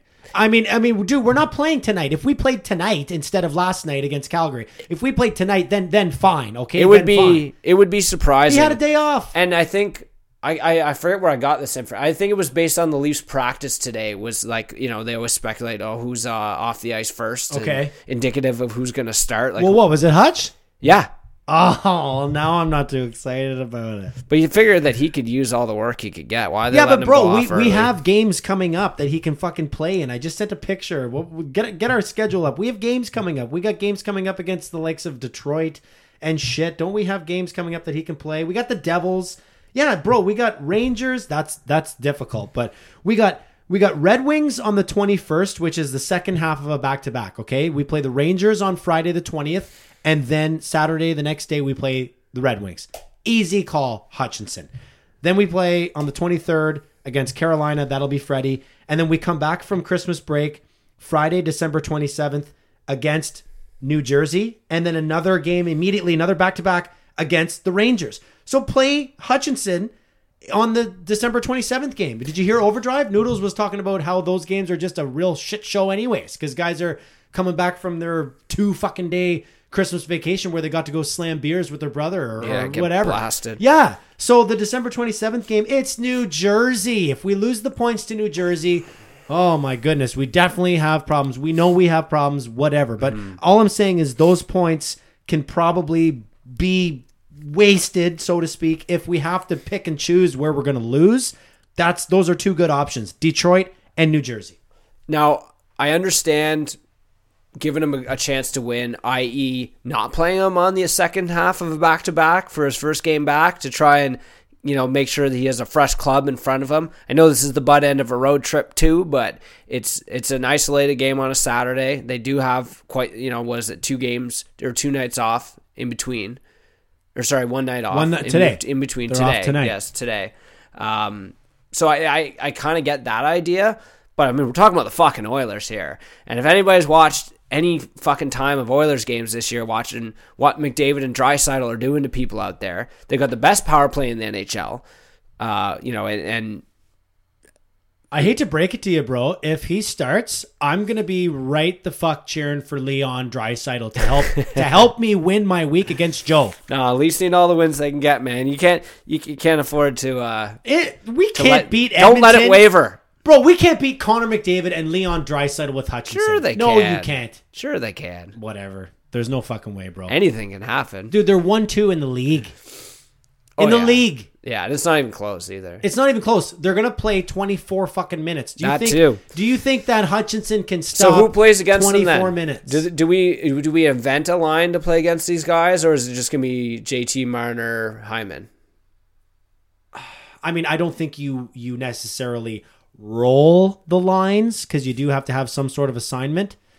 But Yeah, because if he gets on there against the bottom six, you know he's going to do whatever he wants. He already does whatever he wants anyway. I know. Right? Because I guess the only aspect of having Tavares play against him is Tavares can't keep up with him. Marner maybe. Tavares can't keep up with him. Like, I guess no one can, but who can try to? Who has a chance of checking him a little bit? Cap. Possibly. Speaking of which, bro, we haven't even got there. I'm done on Cappy. Well, dude, they got to stop putting him on Matthews' wing. It never works. It doesn't work. It worked for like 5 games last year, and that was it. He is all the craziest skill set in the world. No hockey IQ. But no, he's none. He's just head down, sometimes just blazing up and down the ice. He's got to stay, carve out a bottom 6 role. I understand why coaches see this guy and they're like, holy shit, like this guy could do stuff. But every time he's been given the opportunity, he hasn't proven that he is a for sure top 6 contributor. He is the forward version of Jake Gardner. Very skilled, has aspects of the game that are right up there with the best of them. Edge work, speed if you're Kapanen. Jake's just overall smooth skating ability. He was a great skater. But he would pivot in the incorrect decision. In the incorrect direction. Oh, I saw Riley do that the other day, and I'm too. thinking to myself, like, I just don't understand. I understand that the game is fast, but I don't understand how you make that decision. Mm-hmm. How'd you make that decision? Kapanen, same thing. Cappy, so fast, so skilled, can put the puck into, areas. He likes to do that. He likes to chip the puck into areas where he knows he can skate into because he's a fucking cheat code. Mm-hmm. He gets there generates first. a lot. But then he often just makes the worst decisions. For a guy with the level of skill that he has, and looking back on some of the goals that this guy has scored, some of the opportunities, and he has some that clutch gene, as we like to call it, where he's got a World Junior winning gold medal fucking goal, and the double overtime. And he's got the double overtime in his rookie year for the Leafs. But for the amount of times he gets set up by like Matthews and Nylander on the doorstep and shit, for a guy that good, I can't believe how low of like a rate of conversion he has. Yeah, I agree. But see, even to go a little further than that, dude, like I'm not even that upset with the like as you say, the conversion. And I kind of relate it to Zach Hyman. Everyone was upset with Hyman being on Matthews' wing because he's a grinder. He's a bum. But it worked. And then Matthews scored 40. And what would happen is Matthews or Connor Brown, who spent a lot of time on that line, or William Nylander, who was the other, fourth, I guess, that would rotate on the line. They would set Hyman up and he would flub it. And everyone would say, that's why he shouldn't be on the fucking line. And I remember I would go to bat on the fucking keyboard. But he wasn't all there to day fucking long. score goals, though. I would go to bat and I'd say, but he's I get there. what you're saying, because I said those exact words. He's there. We watched him shoot pucks into the crest all the time. I know, or into the corner. Right from the slot. But what he created for the skilled wingers was more important than his inability to finish. And with Kapanen, he also can create openings for his line mates with his speed. But I'm absolutely done with watching Kasperi Kapanen just fire it into the high slot because he's fucking playing NHL 20. Yeah, he just turn around, spin passes, line passes into the slot. Skate up the wing, grab it, jam on that the brakes. That often result in turnovers. Pass it across the box, and it's a fucking turnover. Who you plugging for in the absence of Andreas Johnsson? Who do we like to see there? Because I'm leaning Mikheyev. Oh, Mikheyev was fantastic last night. Like I heard he was really good last night, and he'd been. I think he hasn't scored in like 17, 18 games. He's been a little bit quiet. I know he's been up and down the lineup. He played some time with JT before Hyman came back, and then he was back down the bottom six. Spezza, but man, with that guy's skating ability, the grit on him, and obviously the skill set on him, why not give him a shot? There were 2 times in the Calgary game where it was absolutely evident that the puck needeth to go to Mikheyev. It has to go to him. Look at him going. Like, there were 2 times in particular where I can only relate the kind of anticipation of the rush to someone like Nathan MacKinnon. Right. When you're like, holy fuck, he's going. Holy fuck, here comes McKinnon. Look at him go. Like, it was exactly like that. He'll take off like that. I think he took it from Muzzin. Yeah, he'll take off like that, and he looped around and then just fucking got going. And, you know, it was impressive. I understand from a defensive standpoint, though. You look at that and you think about how soft Nylander and Matthews can be in their own end, and then you have a guy who's not very experienced at the NHL level. You could, you know, almost call that line even more of a defensive defensive liability, I should say. But I think he at least earned the opportunity to get a look, and we at least know that he appears to have what it takes to play that side of the game, because where he might be a little lost sometimes, and so are his line mates. You know, Matthews and Nylander will get lost just as equally. And Mikheyev has killed some penalties too, though. Yeah. So I like to think that there is some defensive responsibility to his game. I don't think we've seen enough of that lately, but we got to figure he's still making some adjustments, even though the transition appeared to be very seamless from the outset. Yeah, he does well, and I think he'll continue to do well. He's an NHL top 6 forward, in my opinion. I know it's early and everything, but he's playing really well, and he deserves. Now, did he get a look with Matthews last night?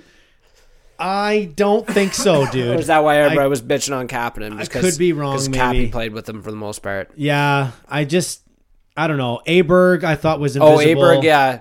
Yeah, he got he got demoted. Looks. He got demoted last night. Yeah, he didn't play with Matthews. Because I did see a bit of them playing together, and he was just kind of there. I was confused, man. Like, I guess I'm in the minority here, but what game did Aberg play with Matthews? St. Louis, I believe. The St. Louis game? Yeah.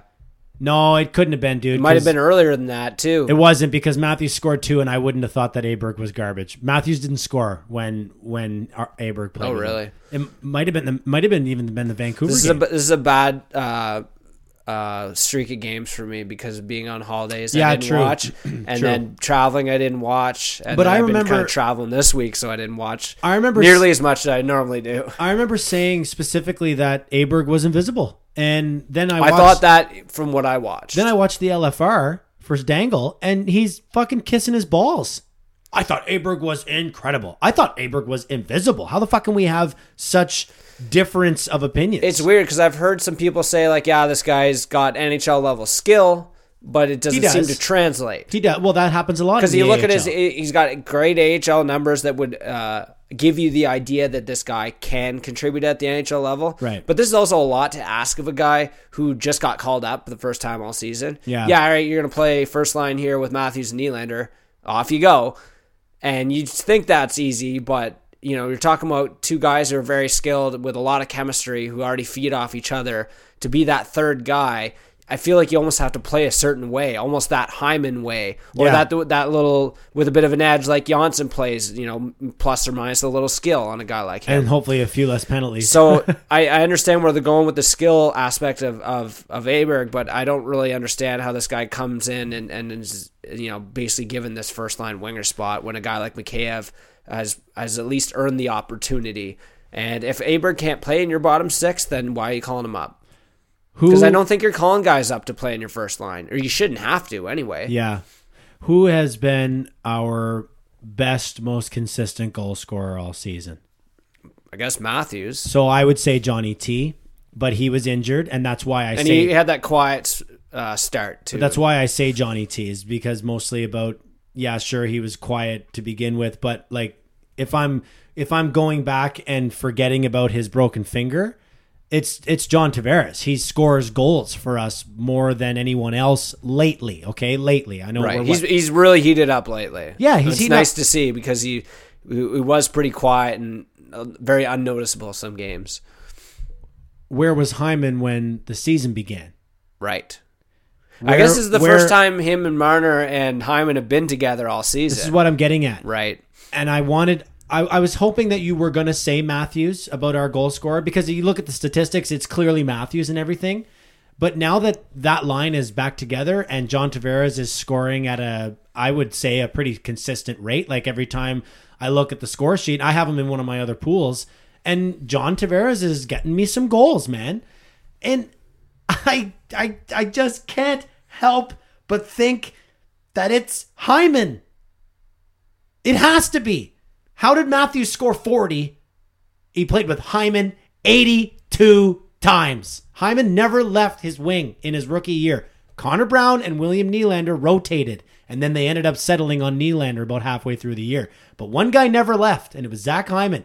And he created so much offensive space for a skilled player like Matthews to be able to rip 40 Genos. And now, Tavares, Marner, they play with Hyman last year, and they are by far our most effective line at 5-on-5. By far. Mitch has a career season. John Tavares has a career season a decade later in the NHL. It's Hyman, Lesko. And It's not just Hyman. No, but I he's know. a huge, I know. He's But a it's huge just part of it, and I think just part of my point. I think he's getting his dues this year, as opposed to previous years where people are like, "Why is this guy playing top 6? Why is he playing top 6?" You might be right, or some people might be right in saying that he probably is better suited to a bottom 6 role. But if it works this well with two highly skilled players, I mean, you do need that puck recovery guy. And the amount of puck battles that guy wins and how relentless he is in the corners. And he draws penalties. Incredible. And yeah, he draws a ton of penalties. He gets under opponent's skin, which at least don't have a lot of that. But it's also they need one for every line. It's true. But he'll force a guy to beat him twice on a zone exit. You fucking get around him, you go behind the net, and then you look up and he's there again. And you've got to get behind him or around him again. And there's just so many times that an easy breakout is not so easy because of the way that Zach Hyman will continue to hound that fucking puck. And then you give your star players a little more leniency to be able to, quote unquote, float in the high slot area and have a puck go off of Hyman's shin pad or skate or something right to Matthews, and he would just shoot it in. And that's what we saw for like the first 2 years of their careers together. We saw all this goal scoring. I wonder if it made him a little lazy too, just in that now that they he did all the work. Yeah, he does all the work. Like Matthews and Nylander are looking at each other like, "You go in the corner and get this puck." No, who's going to do it? Jaime. Well, yeah, Janssen, I guess. He's like 20 steps behind us, but we'll let him catch up and it's true. Get in there. That's actually not a terrible point, No, man. they're forechecking. It's not a terrible point. Very, very quiet, to say the least. The entire reason that I'm going down this road, and I have gone down it several times in the past, so I apologize. But the reason why I'm going down this road, Lesko, is I put it in the prep here. We need to get Matthews going into beast mode. We need to get Matthews pulling a Jack Eichel. You know why what? is Jack Eichel running away with the league? I don't think the onus is on anyone else but Matthews right now. Okay, I agree. I agree fully. The coach is gone. Yeah, you've been given the green light, so to speak, to do what you need to do out there. We need to see it consistently. And you know what? He's having, like, I know what you mean by beast mode, where he's like dominant every single game and every single shift. Statistically satisfied. I mean, you can't argue with the results that he's putting up, right? But I get what you mean about how you take a look at a guy like Eichel who's on like what a fucking 15 game tear, yeah, exactly. Who's basically keeping the Sabres in playoff contention on his own right now. 27 points or something. Now I know like Matthews that. doesn't have to carry the team on his back, but I sure would love to see it, or love to see him step up big in a game like last night and say, you know what, fuck this, I'm going to score some. Putting up a 2 spot here. He hit the post. Yeah. But it was on but it was on a 5-on-3. He's always there. He's always there. But right? I don't want to just rely on Matthews to give us some results on the power play, man. Matthews can take over games, and I'm not seeing it anymore, and I'm really disappointed about it, man. Like, I don't know what needs to happen, but this guy, if he can't get himself motivated into taking over fucking hockey games, then we're in trouble. And we got a lot of talent on this team, and Matthews is doing well. And I don't mean to shit on this guy, but Lesko, I think it's been You just want to see that extra gear. I think it's been way too long since I saw the extra gear. Because we've always kind of figured maybe he'd get lumped into, best players in the league type conversation. But I'm not sure why, and it might go back to exactly what you're saying, is that I haven't seen him be as dominant as we know he's capable of being. And it's funny with those guys who are so good and effortlessly good. Sometimes I think when you watch players like that, it looks like they're not trying that hard, and you really can't tell if they are or not. Well, and a lot of those players that go on those streaks, Lesko, they'll say, well, a lot of it is luck. The puck seems to find me. And that happens a lot. Yeah. People say that. Well, when you're really going, the puck will find you. But Yeah. you know what, Let's Go? You have to be going for it to find you. That's right. I definitely, I'm not going to harp on Matthews too hard just because I think that, I get what you're saying. He's leaving a little bit to be desired. I want more. We obviously can't complain with the output, but most of my complaints with Matthews is his coasting on defense and him getting lost in his own zone and puck watching. And I've made that point several times, so we'll just leave it on that and wrap this shit show up. Are we wrapping it up? Yeah, I think so. This is a short one again, right? I don't think so, bro. Hour and a half short one.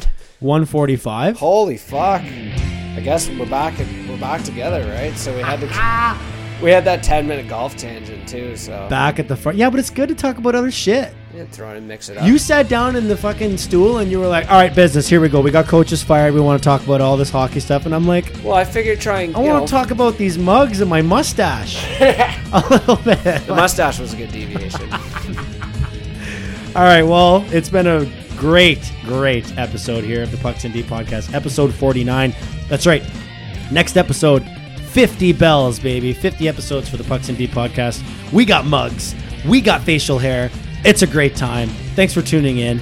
Next week, we're hoping to bring on Mark Vanderlucht. If he's listening, you better clear his schedule. Clear your goddamn schedule, Mark. He had some really important exams I like and how projects. we're just serving up guests without fucking Telling them? confirming them. This is such bad fucking podcasting. Hey, Mark, you're on. Get ready.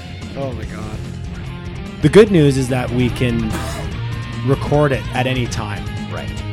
So we're flexible. We're flexible. It is a podcast. We have the ability to edit and delete, which we don't normally do. This is normally a unedited, unscripted beauty podcast. Thanks for tuning in. See you next week.